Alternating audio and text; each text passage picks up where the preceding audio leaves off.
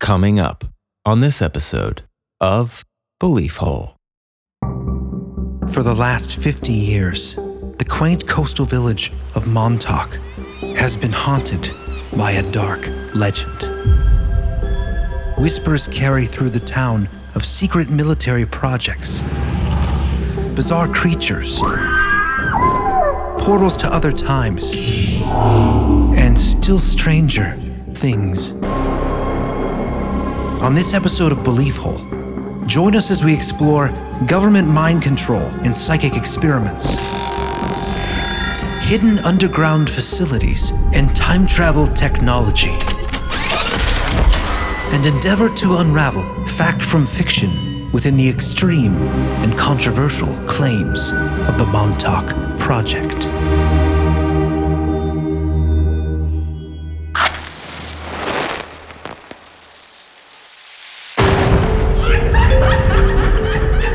Conspiracy, synchronicity, Sasquatch, homunculus, alien races, Satanism in Hollywood, MK Ultra, Tartaria. There's like a whole. I've been watching this one guy. Close the door, Ed. Jeremy, close your door! What's the Inner Earth disagreements. Ghost Dad? I like that movie. Dogman, Bohemian Grove. Corey Feldman. Magicians are demons. Specters and Spirit spooks. summonings. Sleep paralysis. strange disappearances. Sky whale phenomena. Alternative history. Shadow people. Shh, quiet, I'm trying to say words with the mouth. It's getting dicey out there. Poltergeists. That's cool. Anunnaki. What is the moon? Elf towers. I would never talk about it. That's old. Y2K. Cover-ups. Apocalyptic. Catastrophe. Vampire. Well, hello. Well, hello. Hello there. I'm John. I'm Jeremy. And I'm Chris. Yes, you are. And you are. And there you are. And here we are. And you are listening to the Belief Hole podcast. Couldn't have said it better myself. Today we have an extraordinary adventure for you. It's gonna be epic. Yeah. It is. Oh, we're going to untangle a web of strangeness. I've never crammed so hard in my life for anything. No, the last 4 days have just been sitting in the dark reading this weird, bizarre book. Hey, the fame and the money's worth it, right? That's guys? true. I did have a dream that we were successful last night. And we were also private eye detectives running through the streets of Miami, It's a prophecy. chased by robots, but that's neither here nor there. Yeah, what are we doing today, Jer? Oh, you're asking me? Okay, well, this, ladies and Did you gentlemen. guys tag team this one? Oh, man. Yeah. Yeah, it hasn't been since I think season 1 or halfway through 2 where we really worked hard on the same episode because of the expansion. We usually separate a topic for, This one, I started reading the book, and the book isn't super long. It's like 200 pages. The book is called The Montauk Project Experiments in Time. by Preston Nichols. Yes, and it's less than 200 pages. But once you start reading it, you need a roadmap. You have to untangle it because it deals with parallel timelines weaving in characters coming through time, jumping back through time. And it's not written very clearly. The guy, Preston Nichols, who we're going to be talking about, it's interesting too because he is definitely eccentric. When I first read some of the book and I'd seen bits of him, I thought this guy is a huckster. Like he's just making this stuff up. But then I actually sat down and watched him talk for like an hour and I realized this guy's very smart and he believes what he's saying. He may be delusional, but I think he's an authentic person, even if he's crazy. But he's smart enough to make a lot of this make sense. Part of the reason we're doing this is because of Stranger Things. Right. It's based loosely on the events that happened, supposedly. It's there are so many parallels. I mean, Yeah, and it's the perfect time because the series finale dropped this week. yeah, and it's been such an epic show that's been kind of a conglomeration of a lot of different supernatural paranormal phenomena that we've covered on the show. And also just the nostalgia of it. It relates so well to us because we grew up, Around that time. Well, we were born in the 80s. Right, So- missing the payphones, using maps, and not knowing everything at the drop of a hat. Also, it's a story we've been wanting to do for years. We had a friend who gave us the book that we're using for the episode today, and we thought now would be the perfect time. Absolutely. And she will remain anonymous in case we get to some of her personal anecdotes about the location, her spending time out here on Long Island near Montauk. But anyways, as far as the show goes, Stranger Things was originally supposedly called Montauk. Yeah. So none of this is proven then. This is all like just hearsay? Okay, so this is the interesting thing. I was going to say this. So, yes, nothing is completely validated outside of Preston Nichols and his circles of compatriots who have allegedly experienced the testing, like the Montauk Boys. We'll get into that towards the end of the episode. The Montauk Boys would be like a parallel to the character Elle in Stranger Things. Yes. You asked about, is anything confirmed? Yeah, right. So there is a lot of circumstantial evidence that we're going to go through. There's been more recent discoveries that point to there's absolutely more going on at this old defunct base than what is official record. Okay. So this isn't like a unclassified government project. No. They're completely denied. But Okay. but it's connected to and touches on verified government projects like MK Ultra, Yes. Right. other brainwashing type Project programs. Rainbow, although it's different in this story, Right, which was the precursor or the project that the Philadelphia experiment happened in.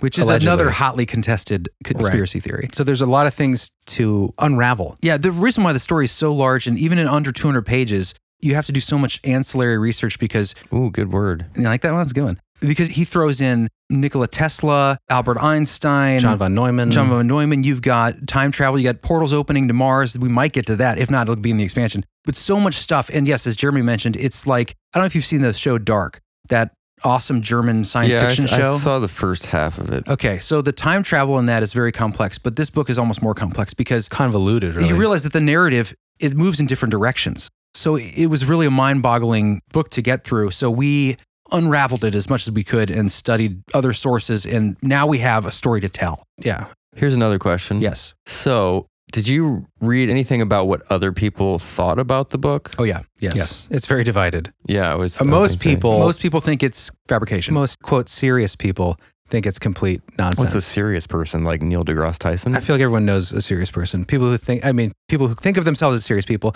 And it is fair for sure. This Yeah. book is, It seems like it super might out be there. kind of easy to dismiss out of hand. yeah, absolutely. What makes But it those believable. are the juicy ones. Exactly. And what adds to that juice is that there is the context. This takes place in Montauk, which has a history, a military history. It has the technology there with this radar tower called the Sage Radar Tower, which we'll get into. It has the equipment. It's right down the street from Brookhaven Institute, where they've done testing that makes sense, where a lot of this original technology, stealth technology, which the Philadelphia experiment was allegedly an experiment to test this stealth technology, all this stuff is happening in this area. So the context makes sense. And then with the allegations of conspiracy, of mind control experiments, abducting people, derelicts and children, all this stuff has been proven and is on the record with other government projects like MK Ultra or the Holmesburg experiment, right, Chris? Is that what it's Right, called? horrifying Holmesburg experiments where they tested on prisoners. They wanted to create a Manchurian candidate. This is a disclosed project that the chemical branch of the army was doing.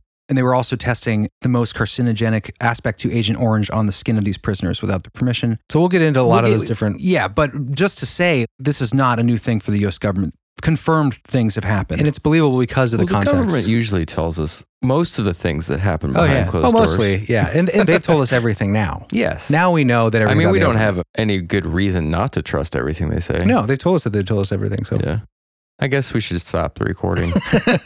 But there is definitely stuff in this material and other lectures that Preston Nichols has given where you're like, what? There's so much extreme out there stuff. he's an eccentric and a Ooh. rambler. Sounds like a good topic for our show. Yep. If it's out there. In the expansion, guys, if you're not a member, sign up. We're going to get into some real crazy stuff. And you asked John about Elle and how she's portrayed in the book. Of course, she's not in the book. They're the Montauk boys, which are children that were abducted and used for these experiments, mind control, Allegedly. psychic abilities, very much like Elle and her compatriots in Stranger Things. But I did find an alleged account of a girl who believes she was abducted right around this time period. And her experience matches so much like Elle's. There's so many parallels. And I thought, like, did the Duffer Brothers find her story? Yeah. And like the same thing, like floating in like this black viscous liquid being attached to electrodes in an isolation tank used for these tests, but also reptilians involved. It gets way crazier. And that's all coming up in the expansion. But why don't you describe this place for us, this beautiful scenic area that is Montauk Point? Okay, so to set the scene of Montauk, this is the context of Montauk geographically, atmospherically. Is that the real picture? That's the radar tower, the Sage Radar Tower in Montauk. Let's go there. Right? You can. So this is what's cool too is it's now Camp Hero State Park. Camp Hero. That's hilarious. Isn't that crazy? Named after a military officer. I can't remember his name. Who died during World War II. Andrew Was Hero. he a hero? His last name was Hero? Yeah. That's so awesome. I mean, how do you not become a soldier with the last name? Or like a firefighter or something? This is a stupid thought, but I thought, is that where Hero comes from? I mean, I don't know. What? I don't know. I didn't Come live on. before the 40s. I don't know. That's the do you guys know where it comes dumbest from? thing I've ever heard you say. This is the man who thinks mountains are old giants. So My brain broke reading this book. You need, put it back in. I was going to say, I'm working on it. The Camp Hero was interesting because we have to talk about Stranger Things, of course, but there was a scene in the 4th season. I won't spoil anything, but she writes a letter to her boyfriend who kind of sucked at this point, and she left him, and she said, I'm going back to be a hero. And she essentially goes back to what is Montauk. oh, that's hilarious. So she went back to Camp Hero. I'm going back to What become a season hero. was this? This is the most recent season. And if you haven't seen it, this won't spoil anything. Remember, she's in California, Elle. She Yeah. decides to return to Hawkins and She help leaves that the- note. She's like, I'm going back to be a hero again. Oh, yeah. And I just thought that was funny because she literally, if you look at what this is based on, she Yeah, goes he back wa- to Camp Hero. Right. That's crazy. I didn't put that together. Yeah. The boyfriend was being kind of a baby at that point. Yeah, he was, yeah. But that's an interesting point. We have complaints. She's about going the way- back to Camp Hero, really. Yes. If you look at it from the Montauk perspective. I just thought that was kind of interesting. But this is where this takes place. Jutting out from mainland New York into the choppy surf of the Atlantic Ocean is Long Island. And at the very east end of this long island is the picture. I like how you couldn't find another adjective for island. This long island is the picturesque village known as Montauk. Its land is rich with history, its sands rumored to be rich with lost pirate booty. And the ruins of the Montauk Air Force Base, now haunted by controversy, legend, and mystery, is where our story takes place. So, Montauk is at the very edge here, and in Montauk is the old Montauk Air Force Base, now decrepit, left abandoned. You're not allowed to go there, but you can go to Camp Hero State Park, which surrounds it. So you can't go there? You can't go into the military area. That's What are they hiding? exactly. Well, that's what's weird too, is the level of security that's there. Is there a lot of security? Yeah. I mean, I guess you could make the case, obviously, like, It's a dangerous place, Right. old Yeah. equipment. There are signs that say, like, if you find an old mine, don't touch it. Let someone know. a mine? Like a blow-up device? Like a blow-up device. dictionary As it's term. technically defined as. Why would they have mines there? Well, it's from World War II. So we'll talk about the base, like what this place was Okay. used for. But at the end of the episode, we'll weigh the evidence and we'll talk about the rationalizations for certain things, and we'll talk about, everything all together. And some things, Scales of truth. the scales of truth. And we're going to talk about some things that point to that something went on potentially there. And as we said before, things have happened in the past. And just real quickly, I want to touch on two examples we mentioned briefly. MK Ultra, right? Yep. It's in our intro. One thing we've never actually covered out loud on the show, but we've talked about many times. Because we've been programmed not to. Exactly. It's such a dark topic, too. It is. And by the way, there are serious accusations about child abuse, abduction. So, In this one? yeah, Yeah. that's the foundation of this. So just to say, like, yeah, we joke around a lot on the show. We have a fun time, but obviously these things are serious topics. And disclaimer for kids. Yeah, we won't get too graphic. I really enjoy the children being abducted. John likes the darkness. Just kidding. It does make for a good tale. Well, I mean, if you look at, like, Stranger Things would be kind of Right. boring if Elle never got Look at every kidnapped. Stephen King story. There's Yeah. a child who's in It, danger. there is a difference, though, obviously, from a movie and real life. Right, exactly. That's what Yes. we're covering is alleged real events. It's, it has the nice soft edges of a Nerf ball. the Stranger Things in the show. Yeah, but real life is different. Absolutely. Absolutely. So, speaking of real life, MK Ultra, CIA program that began in 1953, was reduced in scope in 64 and 67 and was halted in 73. But it involved subjecting unwitting, this is important too, unwitting and unwilling participants into behavioral programming, including the use of LSD and other chemicals, electroshocks, hypnosis, sensory deprivation, isolation, and verbal and sexual abuse, and torture.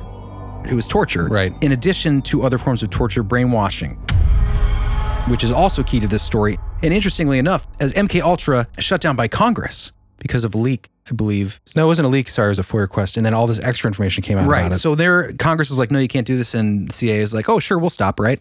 Because that's what they'll do. They won't just move it somewhere. But interestingly enough, by the way, MK Ultra happened at like 80 different installations around the country, colleges, hospitals, Yep, universities. mental institutions. 80 universities alone, I think. So they close it down allegedly, right? Because Congress says, stop, please. So yeah, the shadowy CIA is going to listen. Anyway, what starts in 1973? Montauk Project, allegedly. So MK Ultra gets shut down. Montauk Project allegedly begins, according to Preston Right. Nichols. So the question in the book, one of the things that's brought up is part of MK Ultra, Phoenix Project, it's also known as an umbrella term. Is MK Ultra an aspect of it that has been funneled into what becomes not only mind alteration, which is the beginning of MK Ultra, but turns into experiments in time travel, opening up portals through psychic ability, Parallel realities. using technology and a communication between the psychic mind and computer systems. So that's what we're getting into. Yeah.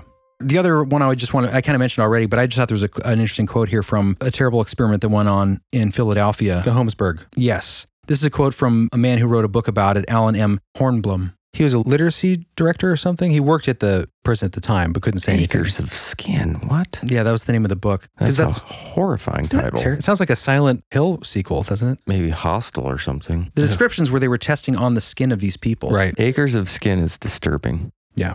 So they would take Scotch tape and they would put it on the skin of these inmates and put it on, rip it off, put it on, rip it off until the top layer of skin was removed. And then they would drop highly carcinogenic chemical compounds right into the skin. So it would absorb quickly into the bloodstream. The effects of this would be terrible. People would taste metal in their mouth. They would pass out. They'd wake up. Their skin would be on fire. At one point, one of the doctors allegedly took it off of him, put it on the wall, and it ate the paint away from the wall. Crazy experiments, but this was another example. People are wicked. Yeah, and this is how this exactly ties into the accounts today with the mind manipulation. The quote from the author of this book who worked there, "The Army comes in here in 1963. They're looking for basically the Manchurian candidate. They're trying to come up with a chemical that can get an inmate to do certain things if they want. This was real. It happened here. Without a doubt, the U.S. Army Chemical Corps was performing mind control experiments in here from 1963 to approximately 71, 72. So just another example of this did happen. These things were going on. So, not everything can be thrown out of the basket of the story. Think about that time period too. That was before technology was So advanced. Yeah, and they really were trying all sorts of weird stuff, Oh, yeah. like dolphin training and that's a great story. psychic, Timothy Leary and astral travel, Psychic any testing. way they could get an edge over these other countries. Yeah, Yeah, exactly. the government, different agencies, I think the FBI, the CIA, were interested. It's on record. Actually, our friend Brad sent me this a while ago, but going back as far as the 50s and even earlier, they were looking at Bill Murray style Ghostbusters testing of telepathy and psycho abilities. Oh, right. So they've been interested in this for a long time. Well, look at Project Stargate. And that will tie into this only insofar as showing that there's another confirmed example of a government project that was testing psychic ability. Right. Because the big concern about Project Stargate, they were concerned about what the Soviets were doing because they knew that Soviets were spending or had spent at least $1 billion on psychotronic research and how they could weaponize psychic ability. When the US government heard about this, they're like, we need to do something. They started Project Stargate, which became like 8 different programs. At the end, they funneled back into this overarching Project Stargate. Yeah. I think it was Operation Stargate initially, but just an example of like the government was looking at this, all this stuff's real. How much of it is real in our story we'll be looking at and examining. But these things did happen, and that's the key here in this episode. Let's begin the story. Let's do it. Where's the boyfriend? Whose boyfriend? Elle's boyfriend. Where does he come up? He's in the. It's going to be throughout the second- episode. Which character plays this role?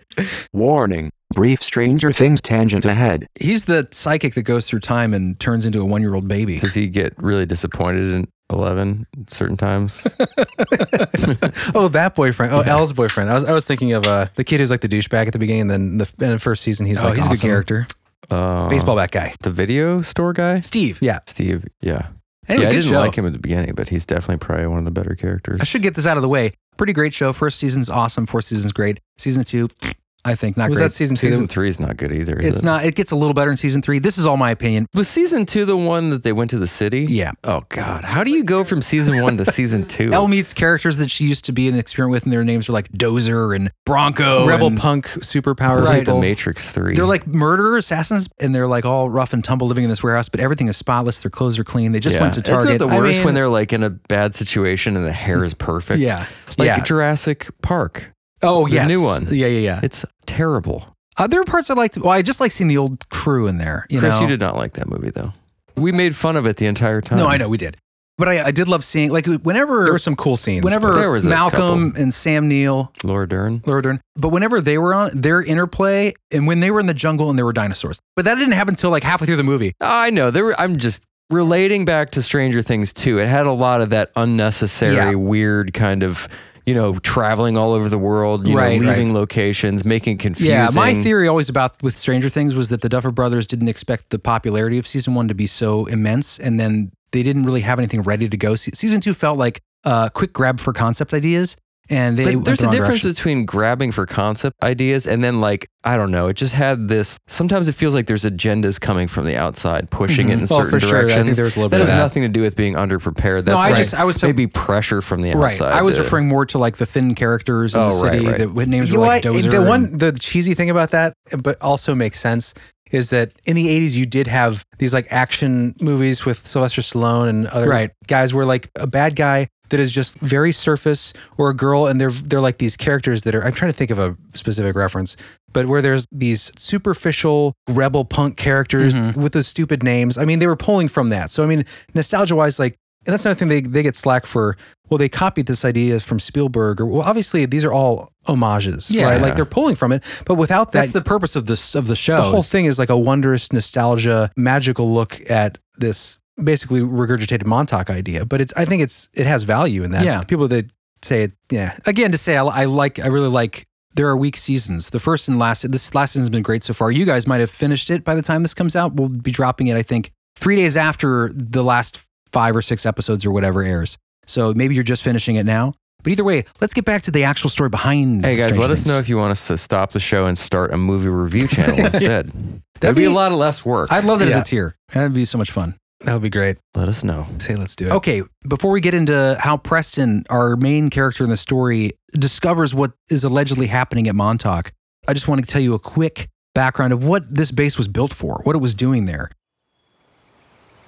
So Camp Hero was originally Fort Hero. It was a coastal defense station that was disguised, I think this is really cool, as a fishing village. So they built it to look like a fishing village because during World War II, they were concerned about German U-boats. They were worried about invasions from the sea into New York. So this was like the last stand idea. So they built these huge gun batteries. We'll talk a little bit about them later because they play into what it might be under the base today, the conspiracy and the possible explanation. But the disguise of the fishing village was very cool. And Yeah. the church in town was actually a gymnasium for the military personnel. So cool. everything was set up to look like just your average place because they didn't want to be a target. Yeah. Which is just a cool setup. Where'd they go to church then?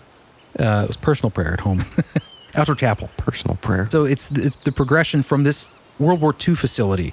Then during the Cold War, it gets transferred to the Air Force and becomes Montauk Air Force Station. And it gets its notorious sage dish.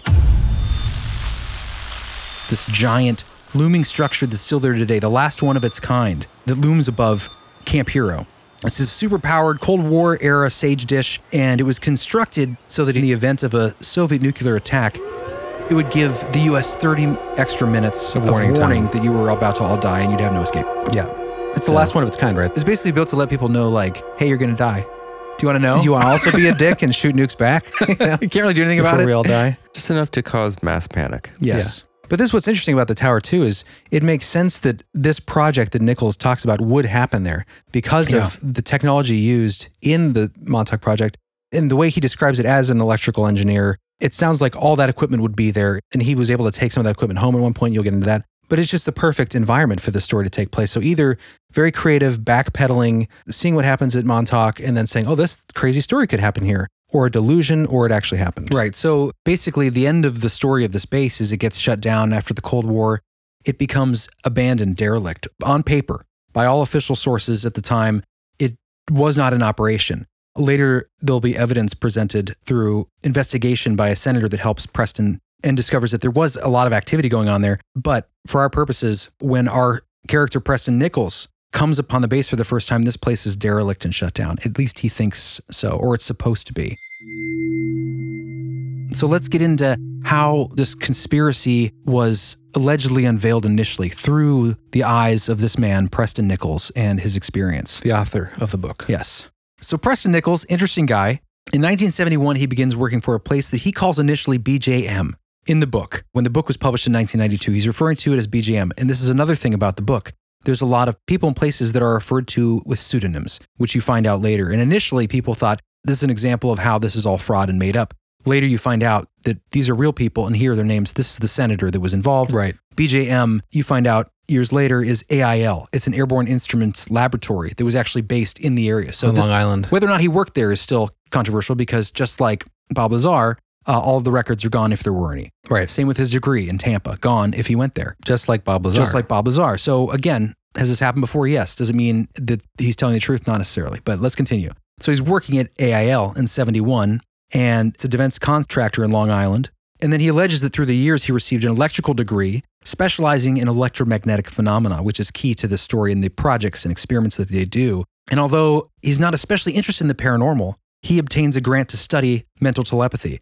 And he's doing this to determine whether or not it exists at all. And that's not unheard of. We had people from IBM were at home trying to talk to plants with their computers and telepaths. Brilliant people have side projects that usually are or can often be more obscure and strange. Exactly. So he discovers something, allegedly, during this time over the years, experimenting and working for AIL. He discovers telepathic communication does, in fact, exist, and that it works a lot like radio waves, right? Which we've kind of talked about before. We've tinkered around with that idea, right? That the mind is a receiver.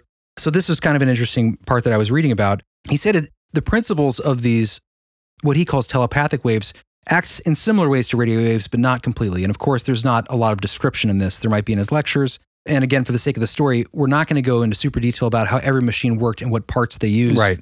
We started to do that, and then it was like 30 pages of notes. Right. So we're going to stick with the story, but this is what he was claiming. Telepathic wave. And this is what he has to say about that. I found this very exciting. I had discovered a whole brand new electromagnetic function that was not in any of the textbooks I'd ever seen. I wanted to learn as much as I could and studied all the activities that might use this type of function. My interest into metaphysics had been launched. I continued to research in my spare time and collaborated with different psychics to test and monitor their various responses. In 1974, I noticed a peculiar phenomenon that was common to all of the psychics that I worked with. Every day at the same hour, their minds would be jammed. They couldn't think effectively, suspecting that the interference was caused by an electronic signal. I used my radio equipment and correlated what came on over the airwaves at the times the psychics were non-functional. Whenever a 410 to 420 megahertz cycle appeared on the air, they were jammed. When the 410 to 420 megahertz cycle was off, the psychics would open back up after about 20 minutes.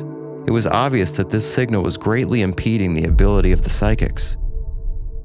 Okay, this is where he decides to take matters into his own hands and try to figure out what's going on here. This is where he begins to get led down the rabbit hole. I decided to trace the signal, placing a modified TV antenna on the roof of my car. I grabbed a VHF receiver and set out looking for the source of it. I tracked it right to the Montauk Point. It was coming directly from a red and white radar antenna on the Air Force Base. At first, I thought this signal might have been generated accidentally. I checked around and found out that the base was still active. Unfortunately, security was tight, and the guards wouldn't give any useful information. They said that the radar was for a project run by the FAA. I couldn't press the point beyond that. In fact, their statement didn't make a lot of sense. This was a World War II radar defense system known as SAGE radar. It was totally antiquated, and there is not any known reason why the FAA would need such a system. I didn't believe them, but I couldn't help but be intrigued. Unfortunately, I had hit a dead end. He was like Dan Aykroyd. I did have a little bit of a Canadian. Yeah, I that's like perfect. It. I like it. So I love that visual, though, of he's working with these psychics. They're getting blocked. Because he's an electrical engineer, he's doing experimentation in his lab with these people, and he's realizing that the signal is being broadcast or something. Slaps a radio antenna on his car. Yeah, it's very Goonies. It's very like Honey, I Shrunk the Kids, where he puts this thing on his car, and he's driving around town trying to trace down the signal of this jamming them. I just thought that was kind of a cool I feel like, visual. doesn't that happen in the new Ghostbusters movie, Afterlife? Something like that, where they're tracking something in the car, signal of a... Oh, right? yeah. Sounds familiar. Sounds right. They go to the mine. Anyway. They stole it from this book.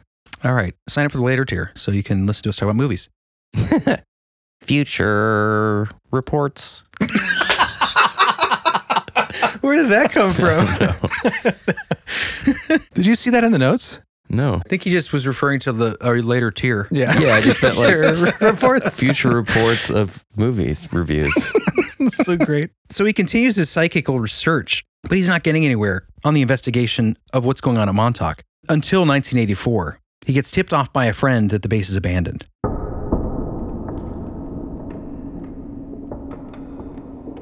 It was indeed abandoned, with debris strewn everywhere. I saw a fire extinguisher left amidst many scattered papers. The gate was open, as were the windows and doors of the buildings. This is not the way the military normally leaves a base. Yeah, interesting. And this is true. I mean, you look at the video evidence that took place later when the park is derelict. There's documents strewn everywhere. It looks like something intense has happened in certain places. There's destroyed cable networks and Right. There's torch marks where it looks like they've been purposely destroyed, which actually takes place in his story later, explains why that happens. But there's footage, John, we'll have this in the show notes, guys, of Preston Nichols leading people through in the 90s when this place is closed down, kind of sneaking in and filming all these, and it looks insane. And when he's pointing out different machines and stuff, it sounds like he obviously knows what he's talking about. It's like a 2-hour-long tour of the different facility things. So he's recalling what he's about to realize, that he actually worked there. yes, spoiler. So we don't know this yet, but it comes to his attention. We'll figure this out. There is some skullduggery going on. So he's in there, right? He finds a bunch of great equipment, high voltage gear, electronics. So he decides, I'm going to contact the surplus disposal agency in Michigan to see if he can buy it, right? He talks to them. Neither the military nor the GSA claim to know anything about any of the equipment in there. They don't know who owns it. Eventually, he's referred to a caretaker there, Mr. Anderson, of the Montauk Air Force Base. And he shows Preston around and basically says, like, you're welcome to take anything you can this trip. But if I ever see you again, I work here as the caretaker, technically, even though you have somewhat permission, I have to kick you out. Right. So you get this time to come. But then he also says, by the way, I go get drinks at 7 p.m. every night. So kind of like saying, like, if you want to come back, I don't really care. Oh, right. Like a wink and a nod. So over time, Preston is returning and grabbing things. Collecting gear and electrical equipment. Right. He also starts taking psychics there because his work has led him to believe that psychics get impressions of places and impressions of people. So he takes another trip to Montauk with a psychic assistant named Brian. They split up to explore. And this is what Preston has to say. I went into a building and saw a man who appeared to be homeless. He told me that he had been living in the building ever since the base was abandoned. He also said that there had been a big experiment a year earlier and that everything had gone crazy. Apparently, he'd never gotten over it himself. In fact, the man recognized me, but I had no idea who he was or what he was talking about. I did listen to his story. He said he had been a technician at the base and that he'd been AWOL. He had deserted the project just before the base had been abandoned. He spoke about a big beast appearing and frightening everyone away. He told me about the technical details of the machinery and how things worked. He also said something that was very strange. He told me that he remembered me well. In fact, I had been his boss on the project. Of course, I thought this was pure nonsense. I didn't know then that there was any truth to his story. This was just the beginning of my discovery that the Montauk Project was real. Yes. Oh, and that's kind of important to note too, his discovery that it was real, because prior to this, allegedly in the area, before he wrote his book, there were rumors of experiments going on at the base. Mind control experiments. Around town, you'd hear things whispered from people. Right. Yeah, it's definitely very weird to say, like, he remembered him as his boss. Oh, yes. That would be, Super trippy. That's definitely a hard one to swallow. Exactly. It gets, this is the beginning. This is the beginning of the insanity, of the really intense, sort of mind-boggling aspects to his story. And just as a little preview that we'll get more into in the expansion, guys. If you're not signed up, is we'll get into some of these characters that are traveling through time. We haven't even talked about them, so I won't get into them yet, but it goes to like soul transference, shrinking people down, age regression to infant, and giving them to parents who'd lost a previous child. Back in time. Characters that are currently in the 80s actually were in the 40s and then taken back, and then so they could live another life with age regression. It gets really, really crazy. This is why it took so long to even figure out what the narrative was here, what the structure was. But let's continue on. So he's in this facility, right? He's in the base here in Montauk, the derelict base. And after he has this conversation with the homeless man, meets up with his friend Brian, the psychic guy, his assistant. And he's like, can you do a reading right now? What are you picking up? He said, he starts speaking about the same things that the man was speaking of. He's speaking of other things too, like irregular weather patterns, mind control, animals being affected, crashing through windows. Again, this vicious beast comes up. So Brian is now confirming this allegedly. Mind control was the focus though. Mind control was the focus of the reading. So they grabbed all the gear they could and they left. Right. This is where they leave for the first time. So of course this is going to pique Preston's interest. And he continues his investigation around town. He ends up camping on the beach there. He's talking to people in bars, on the beach, on the road, anywhere he can, Trying to get the scoop, right? Right. And he's puzzled because people he's running into in Montauk are recognizing him, which, confuses him. He gets reports of strange weather phenomena. As we mentioned, the psychic had kind of picked up on stories about animals coming into town in mass, sometimes crashing through windows. He ends up contacting the chief of police, who allegedly reports, short bursts of crime in town that would happen for like a short period of time and then nothing. He talked about how large groups of teens would gather for 2 hours and then just disperse.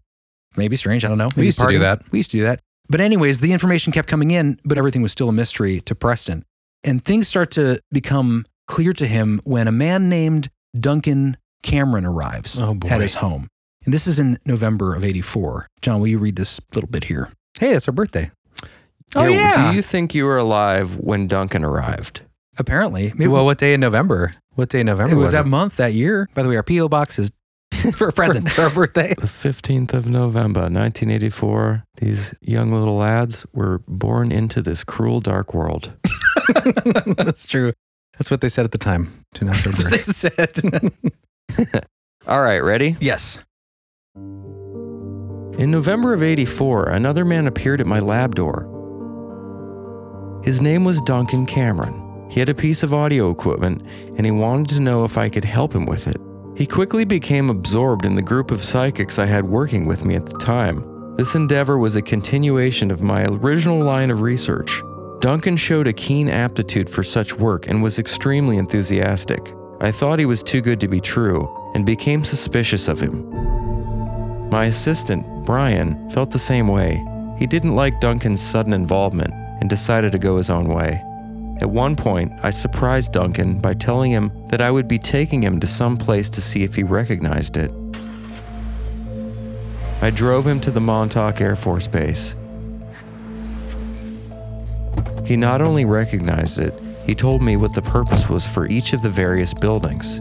He knew exactly where the bulletin board in the mess hall was, and many other such minute details. Obviously, he had been there before. He knew the place like the back of his hand. He provided new information about the nature of the base and what his own function had been.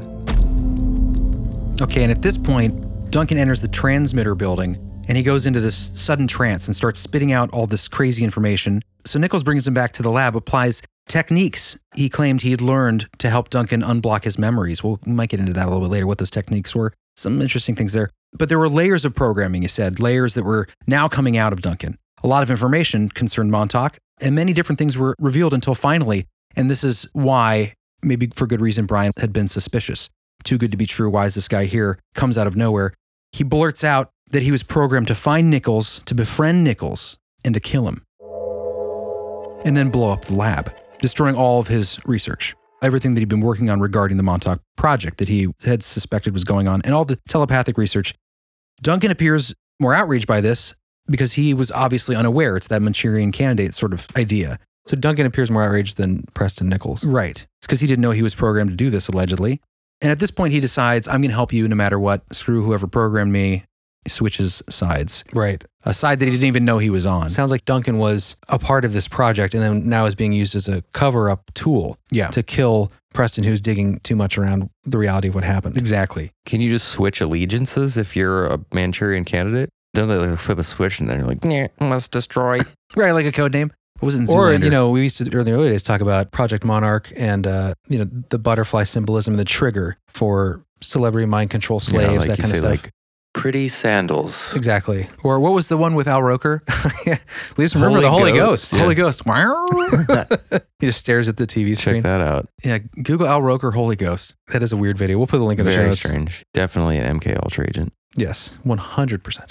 Possible. Anyway, but yeah, like what you're talking about, John, can you switch allegiances? So luckily for Preston, Duncan wasn't activated because he was deprogrammed by Preston Nichols before he could be activated. Because he was, he went into this trance. So he realizes he remembers suddenly. He recalls what he was programmed to do, but he hasn't been triggered yet. Right. So Weird. that saves him. Because the only reason he deprograms him is because he's spitting out all this stuff and realizes that he's been programmed somehow. Right. And so he deprograms in the way that he knows how, which we'll talk about later. Suspend the disbelief. Yes, exactly. Suspend your disbelief. Ding. Hey, we got to use it again.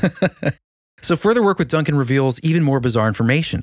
He reveals that he's been involved. Okay, we haven't even talked about this yet, but this is so important to the story. The Philadelphia experiment, super controversial, plays a huge role in this story, in this tale, and we'll get to what that exactly was, a short description of that for those who are unaware in just a moment, but let me continue on here.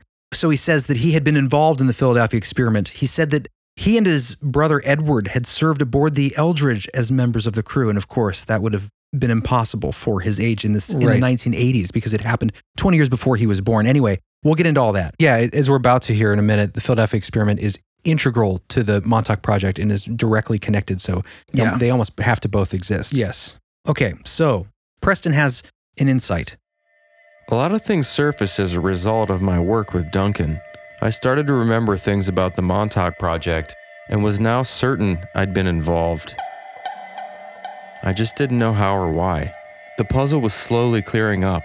I found Duncan to be an extremely operational psychic, and through him I was able to confirm new information.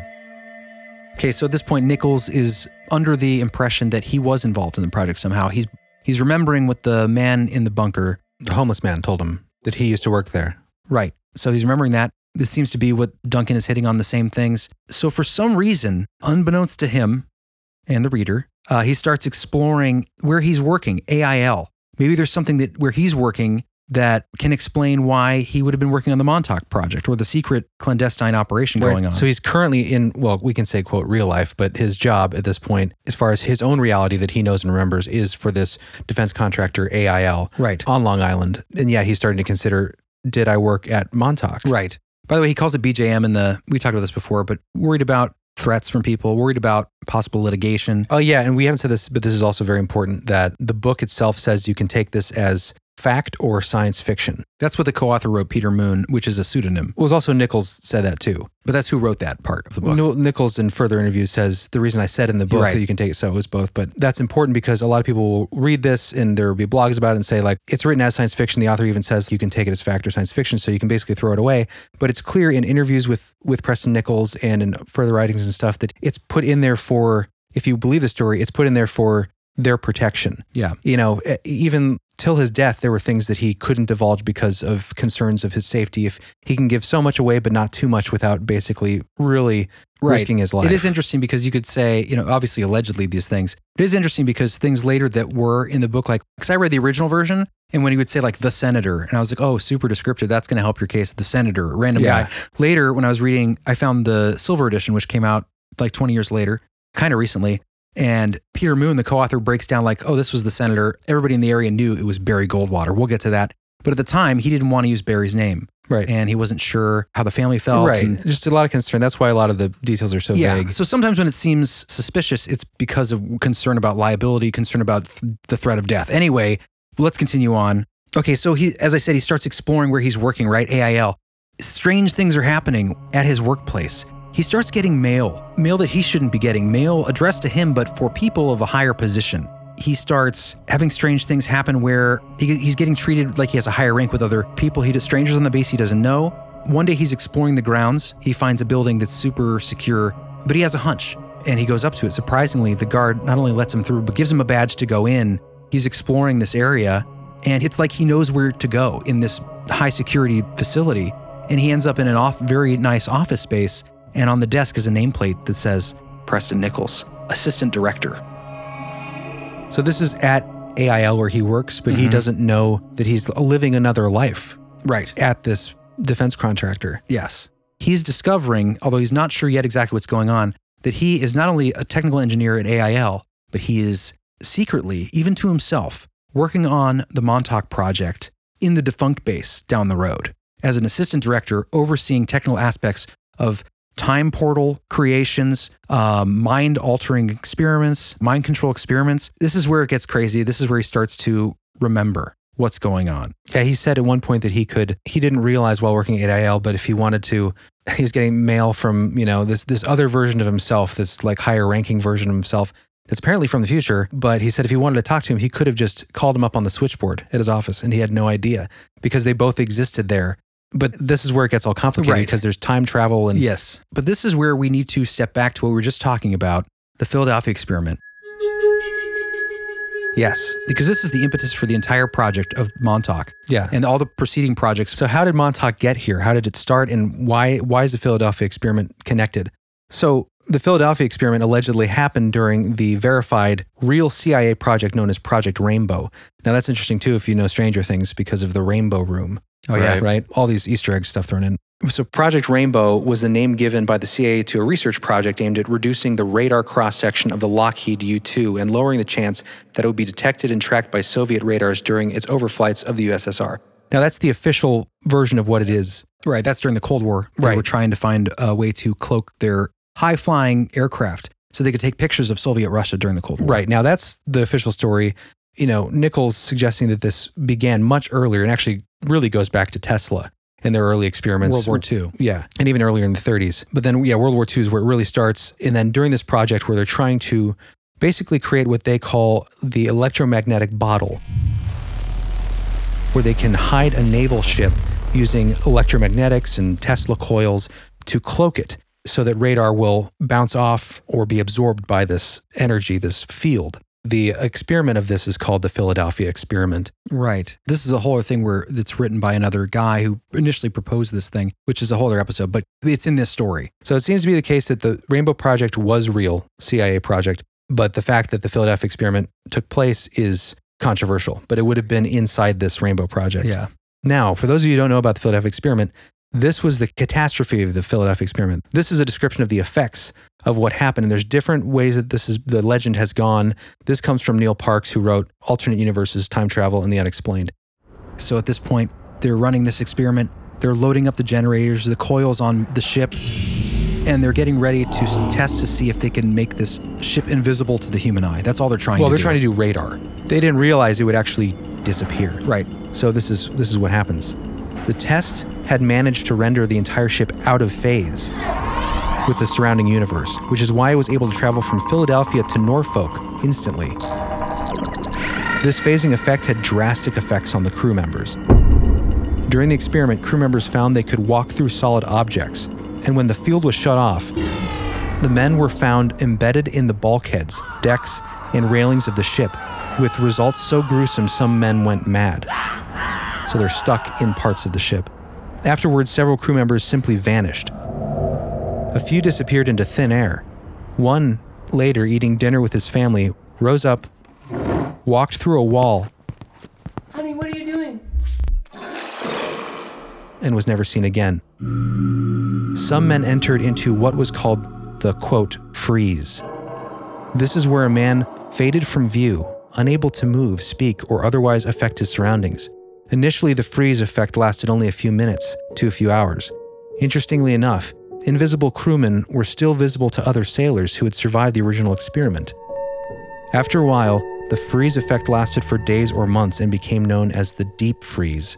Other terms include caught in the flow, caught in the push, get stuck, go blank, hell incorporated, or stuck in molasses. The deep freeze could drive a man insane in a very short order. So that's one description of the effects of the men who were allegedly involved on the USS Eldridge in the Philadelphia experiment. That's the most extreme I've ever read. I usually just hear like people were fused in the bulkheads when they came back from this disappearance. Right. The through freeze time. and the deep freeze, I'm not sure where, this specifically comes from, but there are people that have corroborated this. There's a guy on another ship, I think the USS Liberty. His name's Carl M. Allen. He alleges he actually saw the ship appear. Yeah, there's plenty of reasons to doubt the story as well. There's a lot of debate around it. That's for another episode. We're just including it here because this is a basis for the story and for the projects that continue. Yeah, exactly. So after this catastrophe, according to Preston Nichols, a man by the name of von Neumann, he's brought into the project. Now, he's a real guy. He was a mathematician from the Manhattan Project. Right. But he was brought in allegedly to work on the human factor. In other words,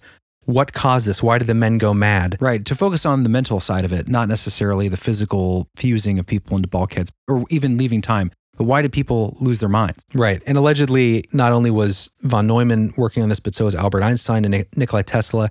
And it is true that Einstein and Neumann were both part of the, forget the name of the institute at Princeton. So these people all work together at the same time. There is a tie-in historically with these people. So, I mean, you could see why some of this would be possible. And by the way, this von Neumann stuff and these later projects coming up, this is going back into Nichols' lore. Right. Not the original Philadelphia experiment lore, as far as I know. Correct. So the Philadelphia Experiment gets absorbed by the Phoenix Project, which later becomes Montauk. Phoenix Project has 3 parts to it. Basically, it becomes an umbrella term for Rainbow. Stuff involving Wilhelm Reich and orgone and orgasm research we're not going to get into today. It gets really wild. Oh, yeah.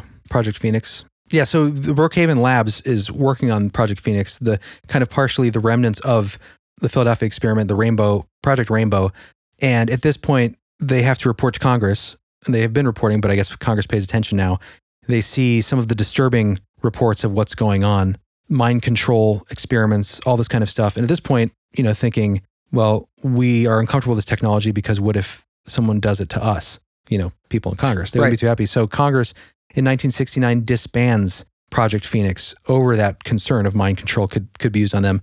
But at this point, Brookhaven, the lab institute, has all this technology, all this research on their hands. What are they going to do? Right. They've got cloaking technology, they have mind control technology, and the mind control technology came from experiments using a chair and using alternating currents to somehow read the aura of a person and put it onto a screen. Yeah, they were getting ahead of ourselves over there. Yeah, but that's Project Phoenix. So if we're going to mention Project Phoenix, anyways, we'll get to that later in the experiments. But so the point is, the Brookhaven has all this stuff. They don't want to stop. Why would you? They need somewhere to go, and they need financial help because Congress is no longer footing the bill. They have ways to pay for it. And this goes into a whole other part of the lore, but they talk to the military because they know the military can provide the security, the isolation, the protection essentially to keep working on this. And the military would love this kind of technology, mind control technology. They could stop a war before it starts, conquer their enemies, whatever. So they talk to the military and the military's like, yeah, right down the road. We have the perfect place. We have the perfect place, the Montauk Air Force Base. We can retrofit the radar tower. It's perfect for what you need for oscillating radio signals and whatever. So that's where they move it. It has a dish that can broadcast 425 to 450 megahertz signal, which is what you need to manipulate the mind. So this is when Project Montauk officially starts in the 70s, and that's where we'll pick it up after the break. What's coming up in the expansion? Okay, so you guys are about to hear a preview clip from the expansion. The expansion is going to be wild, as they say. Literally an expansion of this episode. Yeah, it's more, it's more about the crazier elements of what happens in this episode. Everything from reptilian abductions with the real Elle, as I call her, future predictions from, we haven't even gotten into this yet, but in the Philadelphia Experiment, Duncan, who we've already met, and his brother, Ed, they're sent to the future during the Philadelphia Experiment, allegedly, to 2137, and they learn about the war.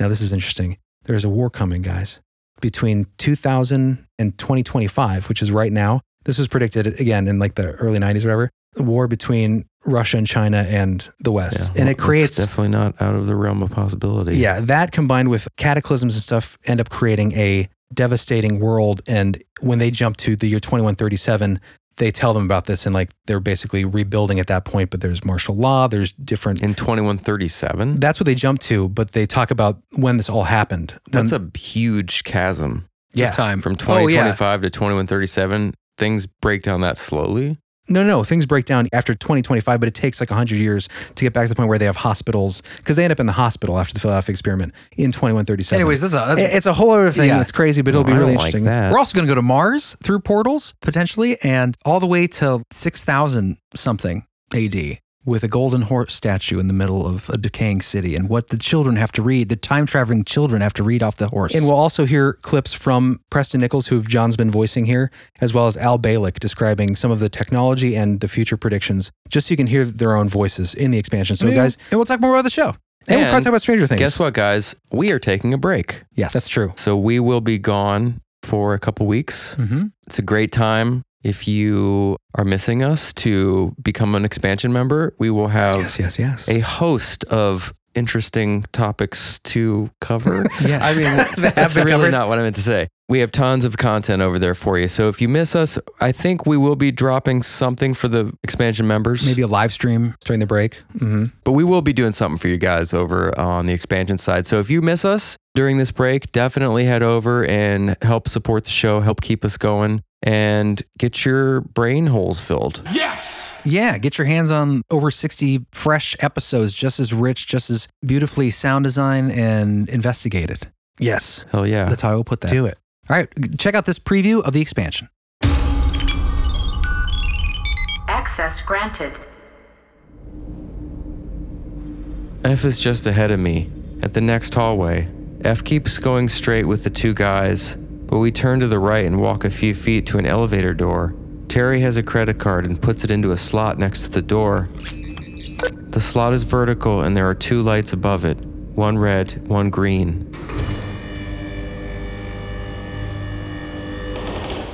The door opens and we go inside, but there are no buttons to push. We're going down. Then the door opens and it's much darker here. And it smells funny, like a basement with a cesspool overflow problem. We turn right and go a few feet, then turn left. I'm so cold. There's a door on my left. Terry opens it. This room is so dark I can hardly see. There's almost no furniture in it. There's something that looks like a padded table. They help me on it and lay me down. Now I'm really cold. One guy says, Do we just leave her here? and Terry answers. She's not going anywhere. They leave the room. I can't seem to move anything but my eyes. Why am I here? I don't like this. Over to my left, something moves. It's coming closer. I can see it better. Oh my God, it's a monster! Now, at this point, she jumps out of the chair in the hypnotic regression session because she's so terrified and overwhelmed with emotion. Finally, the doctor gets her to calm down and she wants to continue. Yeah, think of that scene from what's that film with the owls, the alien abduction with The Fourth Kind? The Fourth Kind, where the people are, Freaking out? yeah. Yeah. Then she continues. What I see is a creature about 6 to 7 feet tall. His ears are large and pointed at the top. His eyes are bright yellow gold and seem to glow. He has pointy teeth and a large wrinkle on his forehead. And he has a tail. He's coming towards me. I have never been so scared in my life. He comes to the foot of the table. When the cool light of the blood moon beckons, the midnight call won't be ignored. And every creature of the night looking for love needs the right scent to snare their heartthrob.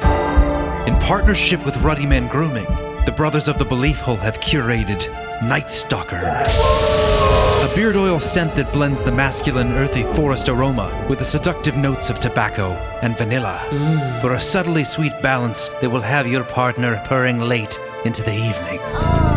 However the night moves you, Night Stalker beard oil is your loyal companion. Yes! So head over to BeliefHole.com and click on the Night Stalker button. Available in beard oil, balms, and butters. And don't forget to use the code BeliefHole for 15% off your purchase. That's BeliefHole, one word, all lowercase. Night Stalker. For a superior breed of beard.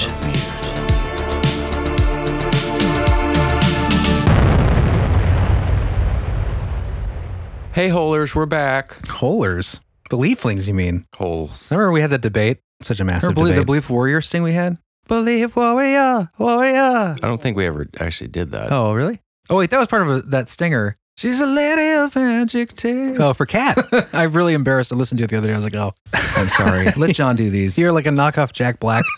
Yes, welcome back, Holers, Belieflings. However you We've got identify. a special. Thank you. Oh, we do. I almost forgot. We have another Skywheel Rider. Skywheel Rider. Skywheel Rider. Yes! Never gets old.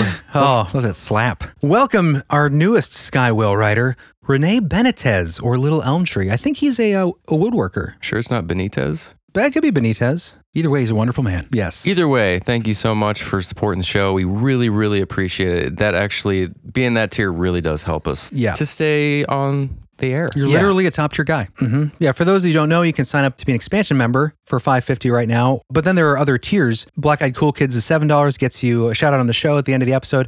But then there are people that go above and beyond and either become Dogman Whisperers for $10 or the highest tier, which is our friend Renee at $50 for Skywheel Rider. Yes, thank you so much. But guess what? At the end of the day, we're going to be doing all you guys that have been waiting, all the Dogman Whisperers. Shout out people of interest. Black Eyed Cool Kids. We're going to shout you out today. And thank you for being patient. Yes. We love you and we really do appreciate the help. It is massively important to us. Yeah, absolutely. For the few of you that are left that signed up earlier before we started the new tiers that still get a thank you at the end, hang in there. We'll get to you probably on the next episode. Yeah.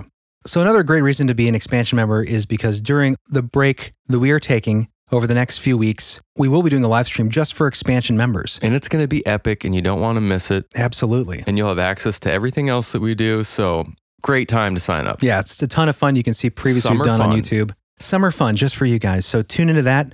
That will be Friday, July 22nd at 8:30 Eastern Standard Time. Looking forward to seeing you there. And without further ado, Back to the show.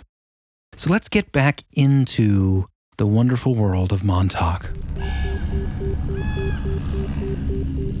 The beautiful land and the stranger things that took place there. allegedly. Allegedly. Allegedly. I was thinking about titling this episode Allegedly. There's a lot of allegedly in this episode, but it's a fantastic story, that's for sure. So when we left for the break, we were talking about the progression of the projects that went all the way from allegedly the Philadelphia experiment in the 1940s and even earlier, all the way up through the other projects leading us to the Montauk Project. Now let's talk about some of the technology they were working on. This is really the meat of the fascinating experimentation that was going on. The things that bend the mind and conjure concepts of science fiction and horror, for sure.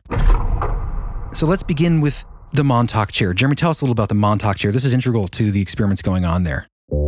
So as Preston Nichols describes in the book, the Montauk chair, the technology was developed initially in the 1950s by ITT, which was the International Telephone and Telegraph Company. They developed a sensor technology that at some point eventually was built into the chair. Right. And the technology essentially was a mind-reading technology. It could pick up on electromagnetic functions of the human brain and translate that into an understandable format. A digital representation. And they go into the book, they break down using the Cray 1 supercomputer, which was first installed at Los Alamos Laboratories. Also, allegedly, I mean, if it happened here, this would have been years before the construction of it. So again, it's like earlier tech. Yeah, the timeline's kind of weird because he references in the book 1950s, but of course, their experiments with the chair was going on in the 70s, and the Cray 1 computer was built in the 70s, and the IBM 360, which is eventually what displayed the digital image. So you have all this technology, all of it seems to be relevant to the time, but the timeline's kind of confusing.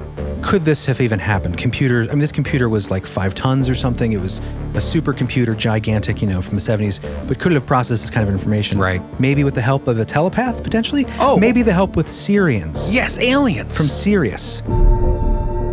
Allegedly, that's one of the ideas Preston Nichols posits. How is this possible to project human thoughts just using these computers? Eventually, they use a telepath, but he suggests that there was suggestion that it may have been help from, quote, extraterrestrials. Yeah, it seems like there is, throughout the Montauk Project conspiracy, there are points in the development of the technology where extraterrestrials come in and aid. And that seems to be a little bit, when I'm reading it, a little bit of a catch-all, like this worked because, well, aliens helped, and then with much hard work and computer crunching, humans were able to continue the project. So, suspend your disbelief for this, but there's a lot of technical kind of jargon, and some would say gibberish in the book, and some say it's all gobbledygook. Of course, it wouldn't be the first time that we've discussed the ideas of alien involvement in technological growth on Earth. That is not that out there of an idea. So again, it's all these different grabbing or different inner-Earth concepts. civilizations. Right. We've talked about this before, so again, not completely impossible. Right. But regardless, they had this chair, the Montauk chair, as it was called.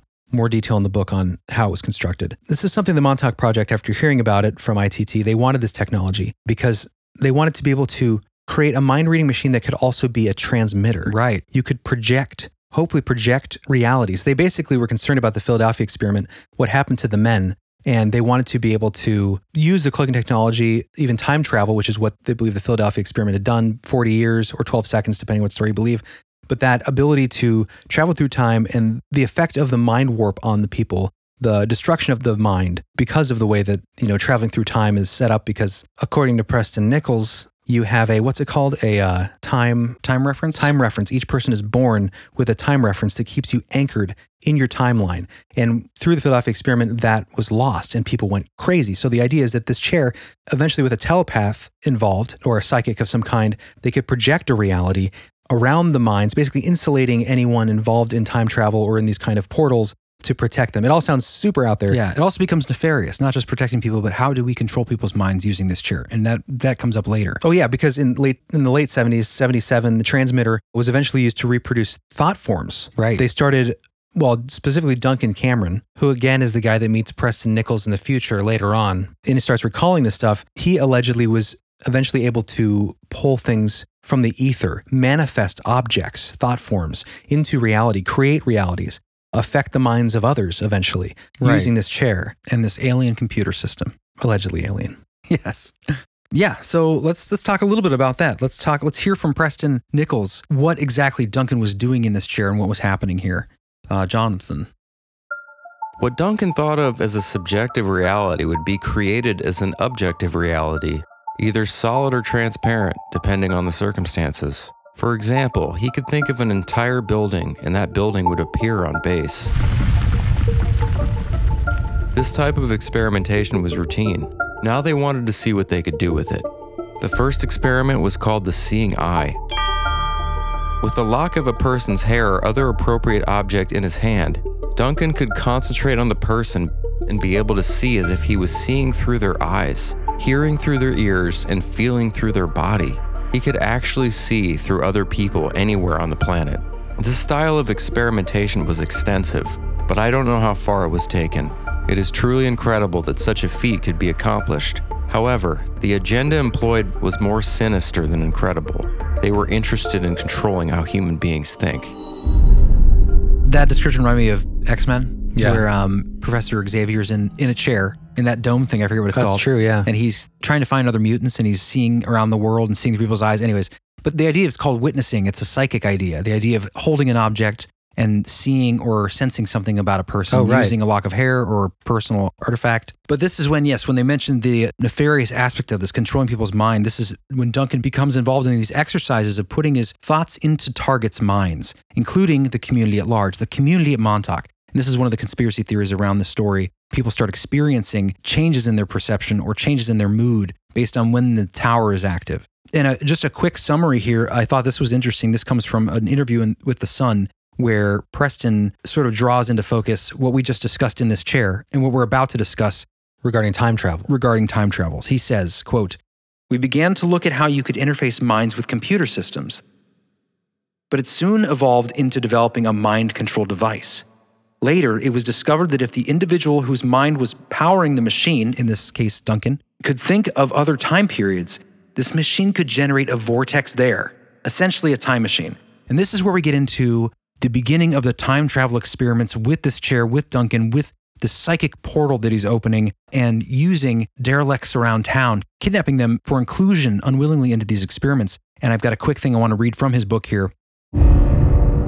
There were also other psychics, but Duncan was the first they had used, and he was in the chair 90% of the time the system was in operation. By this time, the computer system was huge and was housed inside the control room next to the radar tower.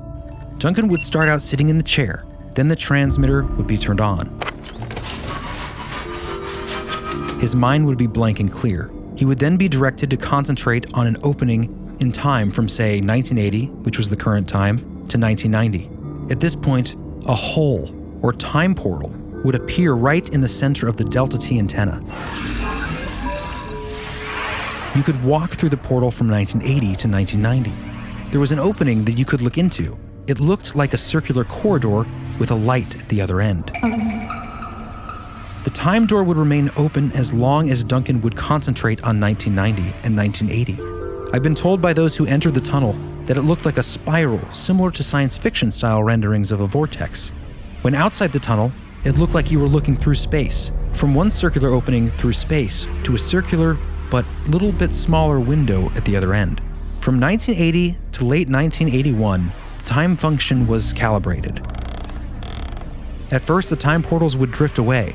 One might go through the time portal and come back out in 1960. But when one went back to find it later, although it was still being tracked in real time, the portal would not appear where it should have been.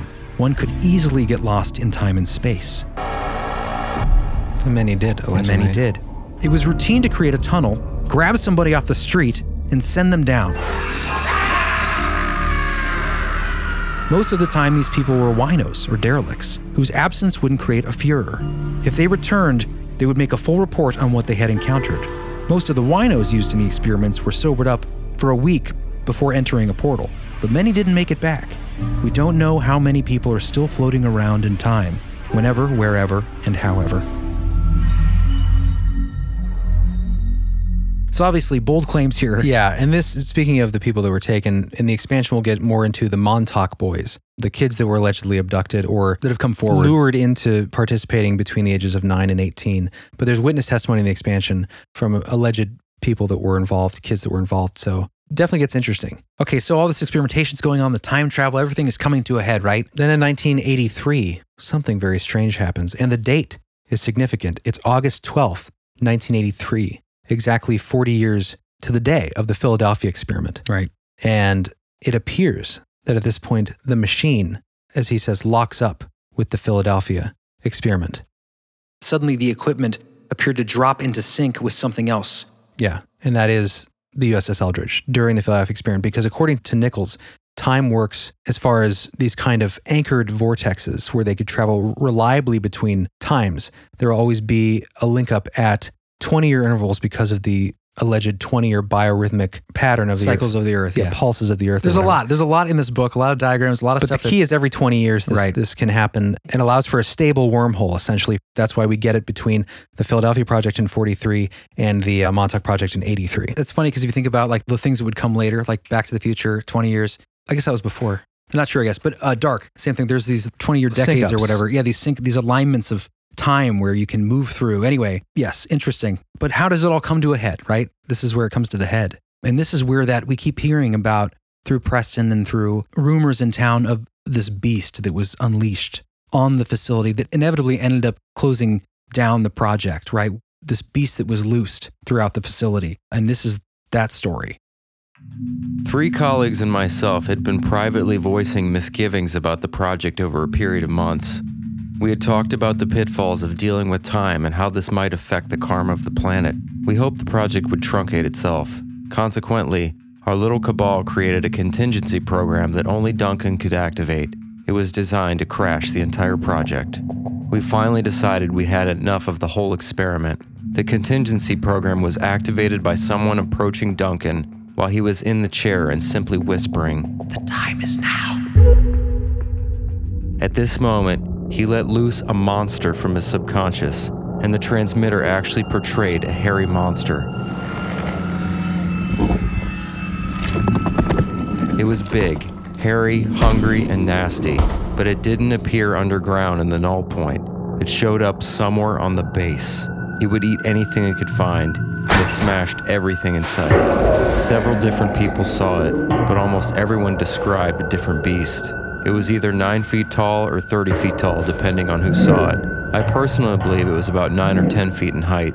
No one was in any frame of mind to calmly and collectively analyze its exact nature. It was terrifying. That's kind of interesting because I did some other research and I used Albert Rosales' collection of humanoid encounters, reports from everywhere. And at this time, I found sightings of something in Montauk. Oh, around this time. Yeah, they vary slightly, but that's the general height is 9 to 10 feet. Hairy or covered in some kind of yellow ooze of some kind, but just odd timing for this thing to appear independently of the Montauk project. And are you going to talk about some of those reports in the expansion? Yeah, I'll cover that a little bit in the expansion, as well as it ties into the real L, as I call her. I forget her name right now. Miriam, maybe? Michelle Guerin. But that'll be in the expansion and her experiences with an underground reptilian, terrible things that happened to her, but her eventual training into psychic work, just like the character Elle in Stranger Things has. Oh, also in the expansion, we will touch on the area of Montauk and the alleged mystical properties of Turtle Cove. Yeah, we didn't even get into that. There's all kinds of ley lines, suggestions native lore, allegedly. Alleged native lore with the Montauk people or the Montaukett people, the Indians there. Thomas Jefferson ties in Rosicrucians. I mean, it gets real crazy, and we've corroborated as much as we could, but it gets real interesting in the expansion, guys. We'll dissect that in the expansion. But after this beast unleashes its fury, this subconscious beast, into manifestation on the grounds. So everything is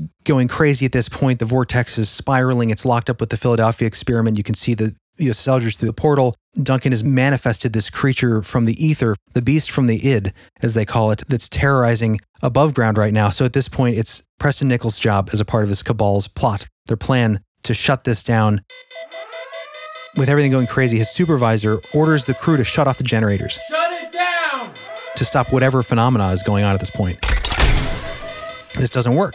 So then they unsuccessfully attempt to shut down the transmitter at Montauk. They go to the power station and disconnect the base from the Long Island Lighting Company, but the power keeps going.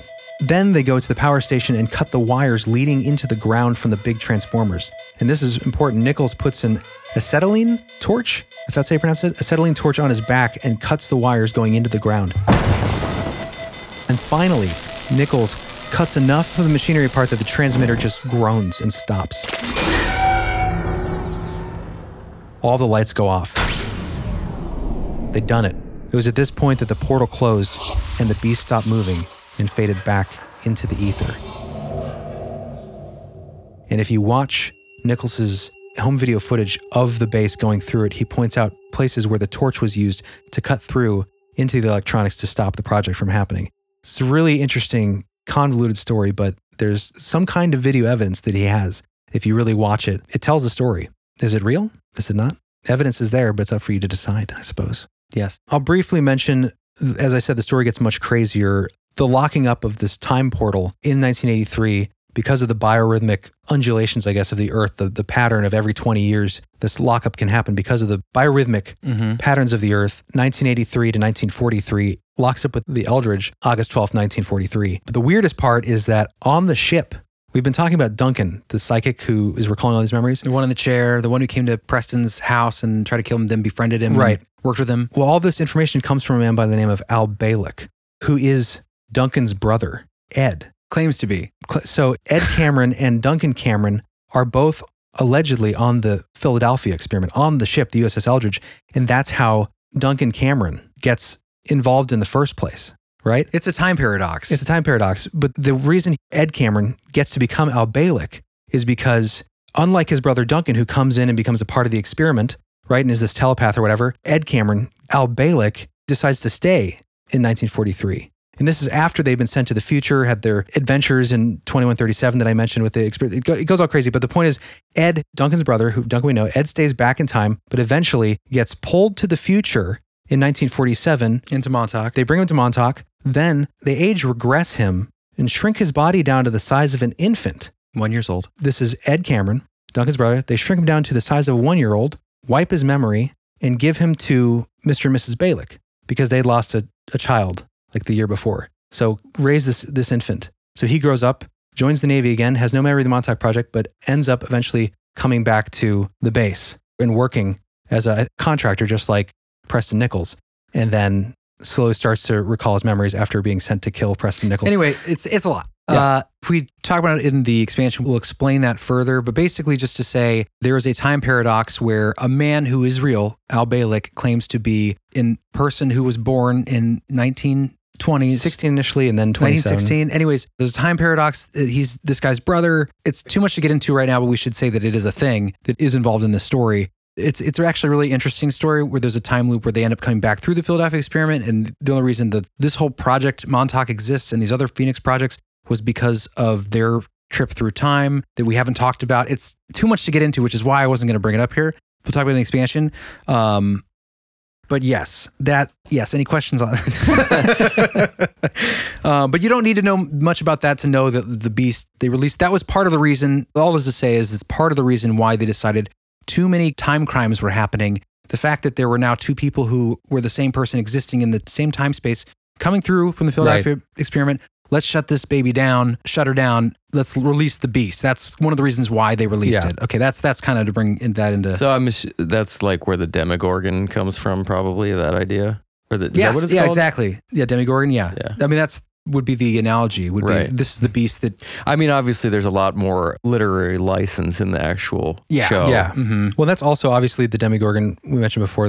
Comes from Dungeons and Dragons, right? Oh, right. But what's interesting, I didn't even realize that. And even the new one, are they all? Was Vecna. there? Because you weren't cool enough to play it like we were. So in each season, is there a new Dungeons and Dragons character? Vecna, and I think the Mind Flayer. Wasn't that also Dungeons and Dragons? Pretty sure, yeah. We were more Vampire the Masquerade, so I didn't do too much of the D&D. But anyways, what's really interesting, John, is when I first started researching this, I was trying to figure out who is this Duncan guy, Duncan Cameron, because he existed in two different times. His story gets real weird, but I found a really great breakdown of him.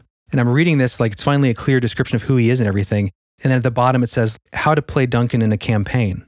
It's like, what? And then I look at it and I realize this is a role-playing guide for the Montauk Project. Based off D&D rules. Based off, the hero system. Weird, again, synchronously, the hero system like Camp Hero. But this role-playing game about Montauk came out right after Preston Nichols' book, but way before Stranger Things. Right. So there's a role-playing game which is such a theme in Stranger Things about the Montauk Project with these characters. You wonder if they played that. You wonder if maybe the Duffer Brothers played it or, Yeah. had heard about the role-playing game, because role-playing is such a part of it, or it could just be a synchronicity, Right. which is very strange. Interesting. Interesting stuff, though. Very interesting. Good job, guys. That was a lot to present. Oh, we're almost done. We are at the evidence.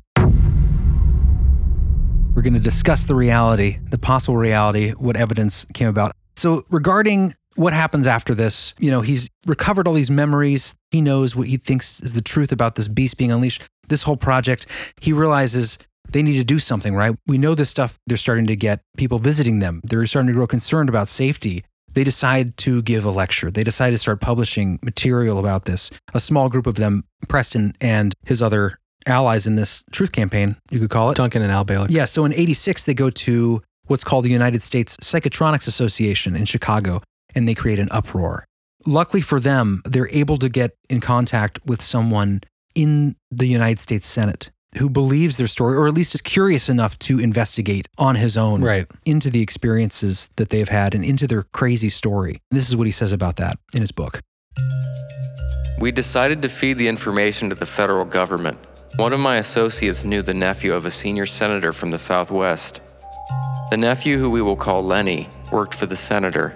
We gave the information to Lenny, who passed it to his uncle. This information included pictures of the orders given to the different military personnel, which we had found strewn about the base. The senator did a personal investigation and verified that military technicians had in fact been assigned to the base. The senator also discovered that the base was decommissioned, derelict, and mothballed since 1969.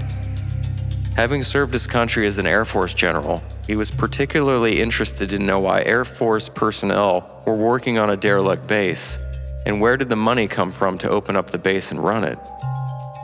After they did their own investigation and saw the pictures and documents we supplied them, there was no question that the base had been active. They verified that Fort Hero, which is the name of the original World War I base that surrounds the entire area of the Air Force Base, and Montauk were indeed derelict and were simply listed as property held by the General Services Administration since 1970. So this is what really interested who we later learned to be Barry Goldwater, a senior senator at the time, but eventually a candidate for president, who would have had my vote, by the way. So he gets involved in this because he wants to know, he's ex-Air Force, why are there active Air Force, but why is the base on record as being derelict? So he spends time looking into this. There's rumors around town that there's some senator peeking through fences. This is all confirmed. And at the time, even though in the book it says the senator, people in the association and people in town knew who it was. So he completes his investigation. He doesn't find any trace of government funding. He can't find any confirmation of where the money came from to run this facility. And there's no oversight committees, no payments going. So there is a rumor that it was Nazi gold. There was a train. Some outside funding that wasn't government, right? Right. But we do know this was running. We don't know how. There was no paper trail, which is very strange. So eventually he retires. At the time of the book's published in 92, allegedly his nephew tells Preston that he did reopen the investigation into it, but there's no new information. Right. And what I find fascinating about the allegation that Barry Goldwater was the senator involved in shutting this down is because, I've looked this up online, Barry Goldwater was involved. There's a document online. It's basically a document about the joint hearing before the Select Committee on Intelligence on MKUltra, the CIA's program of research and behavioral modification, which was held on August 3rd, 1977. Right. So he would have interest in this because he was the vice chairman on the reviewing of the operation. The Select Committee on Intelligence reviewing MKUltra, which is a very similar program, and allegations the same, proven. So he was aware of this going on with MKUltra. He was a part of the group that shut it down essentially, or oversaw the shutting down. The tisk about what you're doing with this Project MKUltra. He's very much obviously aware of that. So it would make sense that he would be the one or a guy involved in looking into the Montauk Project, and at least believing that it could be happening. Exactly. So I found that really interesting. And there, one quote from this document, from the hearing rather, on MKUltra is, quote, "The records reveal a far more extensive series of experiments than had previously been thought. 86 universities or institutions were involved. New instances of unethical behavior were revealed.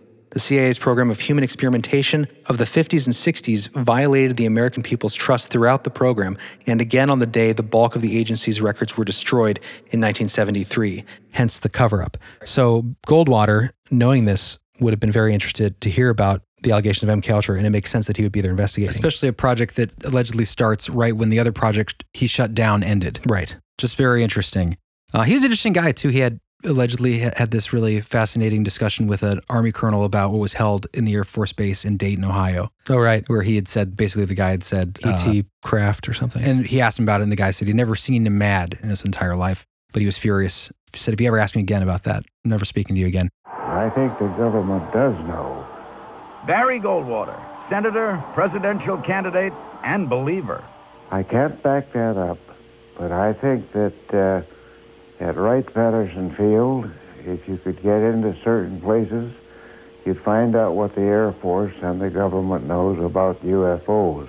From his ham radio shack outside Phoenix, the senator disclaims direct knowledge of UFOs, but he does confirm a disturbing story about an exchange with General Curtis LeMay. Reportedly, a spaceship landed and was all hushed up, quieted. I called Curtis LeMay and I said, General, I know we have a room at Wright-Patterson where you put all this secret stuff. Can I go in there? I've never heard him get mad, but he got madder than hell at me, cussed me out, said, don't ever ask me that question again. Anyway, let's wrap it up with what is the evidence, the recent evidence that has come to light. Is there any truth to the story insofar as physical investigation? Yeah. Relatively recently, there was a film documentary done called Dark Files. And I Right. think the most interesting thing to come out of this was the VHS tapes that were recorded in the 90s from these kids that would essentially hop the fence and record around. And one guy who really, really documented this stuff and kept track of all the records of what he found was a guy by the name of Brian Minnick.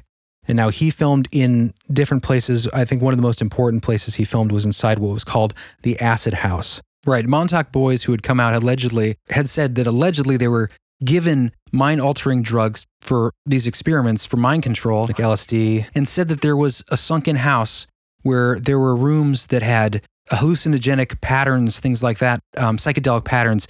And this is outrightly denied by anyone who was ever involved at the base. But what is found in this video footage from the late 90s, early 2000s, it's this room in this house.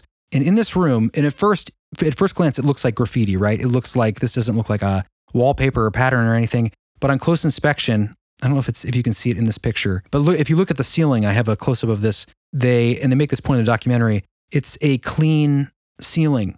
It's not someone in there spray painting. The paint goes all the way up to the wall, or all the Right. way up to where the ceiling meets the ceiling, but the ceiling has no paint on it. You know, the idea being if these weird psychedelic-ish paint blobs and shapes on the wall, if it was just graffiti, you'd see marks of graffiti on the wall as well. But I think even more importantly, the outlet covers, we'll have screenshots of this, guys. The outlet covers are over top of these patterns and markings. In other words, the graffiti does not cross over onto the outlet covers, the light switch covers, Right. meaning that this was put there purposely and had put the covers put on afterwards. So Right. it couldn't be graffiti from further days. And it looks very vague, blurry blobs of color. But after 20 years. 20 years, 30 years or whatever, It would who knows fade. what it looked like originally. But they're Yeah. definitely, they interviewed some researchers in psychedelics and said, Yeah, I have that here.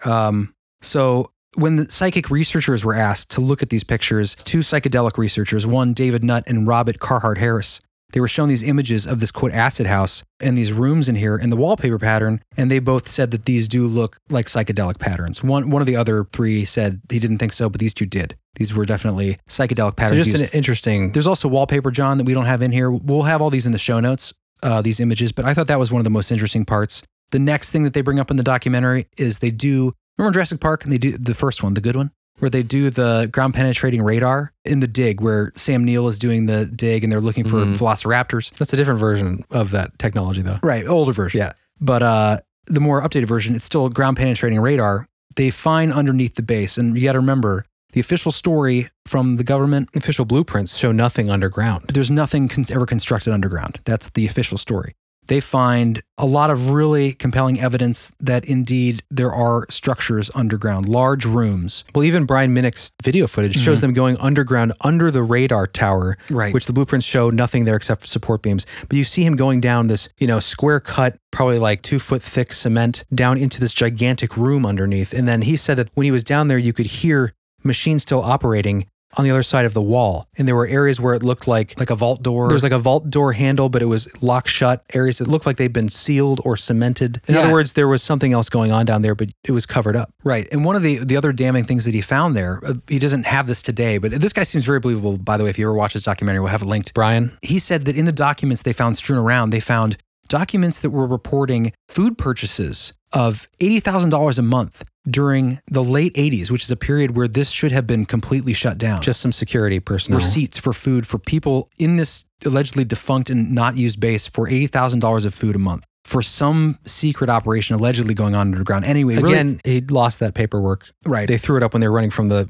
security. Guy seems super believable, though. We'll have him linked in there. The one caveat I want to say about the stuff underground, there is a guy who's interviewed on the news who works there, who used to work there. Old guy, he's got like the little Old guy shirt on. old guy polo. He's like a tour guy, but he used to work there, and he said, not even talking about the conspiracy, but he was just describing the batteries, these big guns, right? And he said, yeah, these big guns were put here to defend from the Nazi invasions. And in case they did come in, they had tunnels between underground that would connect these gun batteries so that people could communicate and get easily from battery to battery, just saying it nonchalantly. There's a lot of people who used to work there say, well, yeah, there's stuff underground. The reason, and John, like you mentioned at the beginning of the episode, the reason you might not have detailed and public blueprints is because who knows if they ever want to use them again, or, you know, some things they just want to keep secret for military purposes, which I think is totally possible.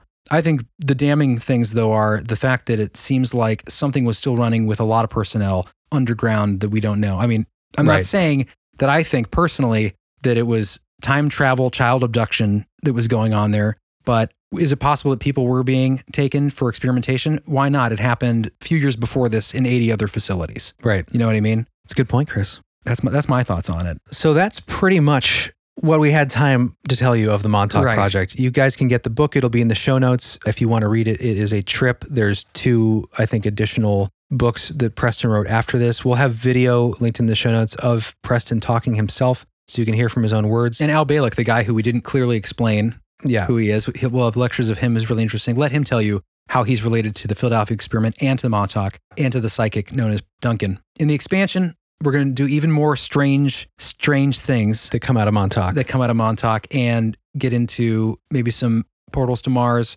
get into some... You really want to do the portals to Mars, huh? I might talk about it a little bit because it's fun and insane. But definitely, we're going to talk about the real L that Jeremy found, reptilian involvement at Montauk, and the general lore of the area and the mystical properties of the land. John, Sounds exciting. Any final questions, John? That all makes sense? It's definitely a lot. It's a lot to process. I think it'll be easier for listeners to listen back and have a better. Yes. But just sitting here. Usually once the episode's edited and everything's kind of right, for sure, a little easier to and this take is a in. lot to digest. And for those of you who are awesome and here at the premiere on the live YouTube and talking with us, you might want to go back and listen to this one. I'm sure you probably figured that out by now. But it is... We'll probably clarify some stuff in the expansion too. And if you are here, YouTube, hit that like button because it really does help us. And there's like a lot of people that watch it and don't hit the like button. So I'm guilty of that sometimes. I know, I am too, but do it now. If you want to know when we go live, hit the notification bell and you'll be notified. Yes, don't ever miss a live stream or a premiere or an episode drop. Hit the little bell symbol. That'll get you notified on Monday. Exactly. All right. Good job, guys. That was a lot to present. That was fun. I hope you guys liked it. If I never hear the word project again, it'll be too soon. A lot of projects. Yeah. And let us know if you guys want to hear at some point, don't ask. Stranger Things watch along. Anyways, we love hearing from you guys. Thank you for being here. I think we have some very special people to thank, don't we? Yes. And we want to thank especially those who signed up as Dogman, Whispers, especially, and Black Eyed Cool Kids. Yes. And the one that was the shadow person of interest. Yes, the one special shadow person of interest who we will read here. Very special shadow person of interest. Yes, he is. And before we read them, I just want to say real quick, if you're enjoying our spiffy new logo, thank you to Derek. Oh, yes. Or D-Rex. Yeah. But what an awesome upgrade. He did exactly what we were hoping he would do. Just made it artisan, hand done, bringing it to life. Yeah, if you guys have seen our new vibrant update to our logo, that's the work of Derek. And you can check him out. We'll put links in the show notes. Terrific stuff. Yeah, you can find his work at d-wrex.com. He does kick-ass posters and graphic design work. Oh, yeah. Shirt designs, branding, logo, whatever you could want. But he's also the kind of guy that just fits right in the belief hole. Super cool guy. That's right. Good friend. Check it out. Links in the show notes. Check out the Instagram. Do it now. All right, we got some special people to thank. We do. We're going to read some Dogman Whispers today. And And a very special shadow person of interest. Skadoozy!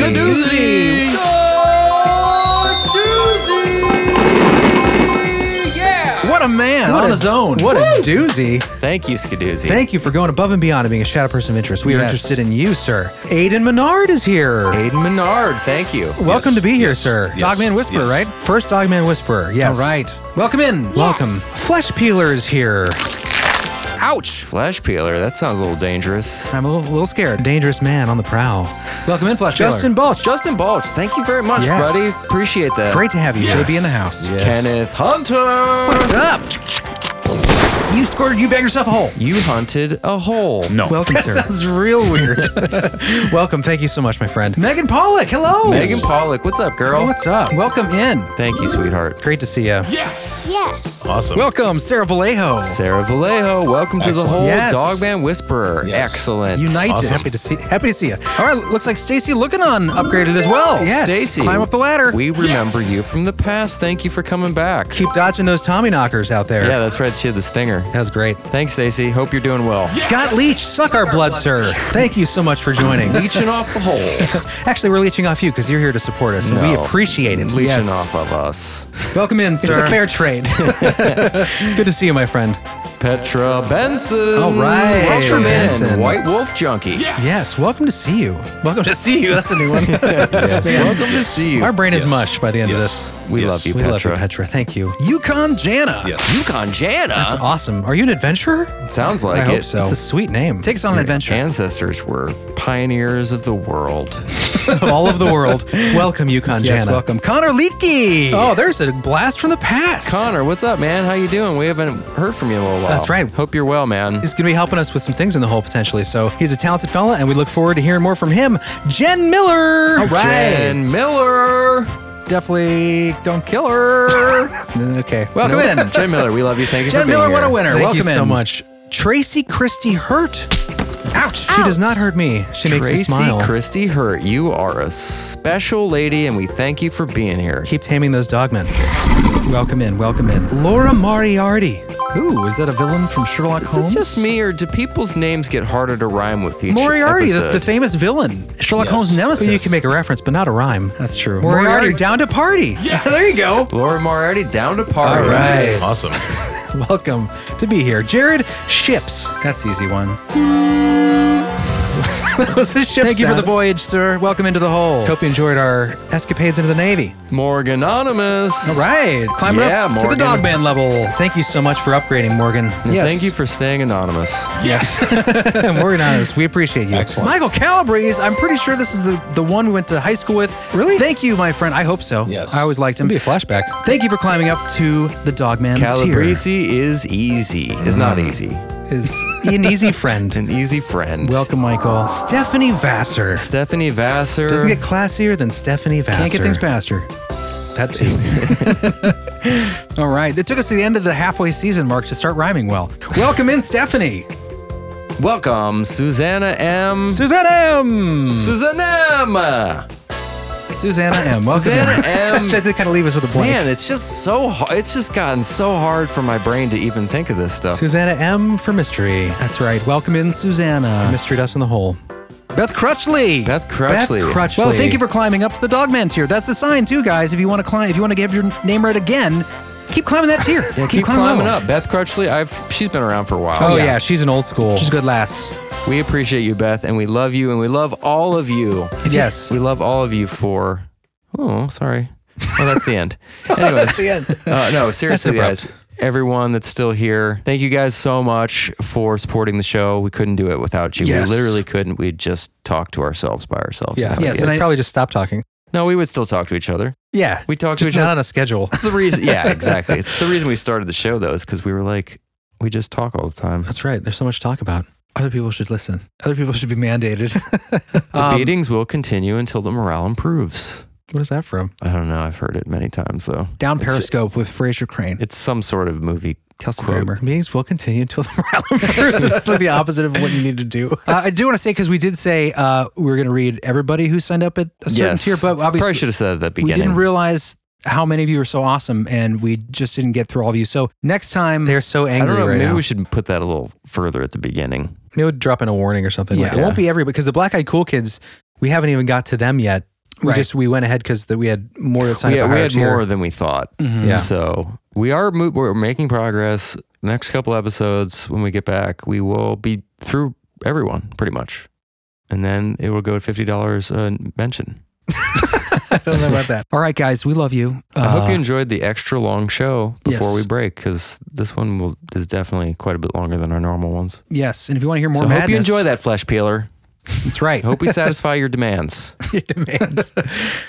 Check out the expansion if you want more madness into the Stranger Things in Montauk. Yeah, check out the expansion. And I think the only people left are probably the expansion members at this point. And people in the chat on YouTube. Hello. yeah, That's people on true. YouTube. Oh yeah, you guys stick to the very end. And if you want to see a live stream on YouTube, as we mentioned, join us over the break for members only live stream. All right, guys. Enjoy the break. We will be hunting, well, at least Jeremy and I will be hunting ghosts in Gettysburg. So maybe we'll bring back some evidence of the afterlife for you. Okay, well that's just it. We're done. Bye. Bye. Bye. See you next time. On? On? I'm not doing it this time. You I said have no. to. It is the last episode of the season, John. No, half season. On? Believable. Believable. We'll slow yours down. We will.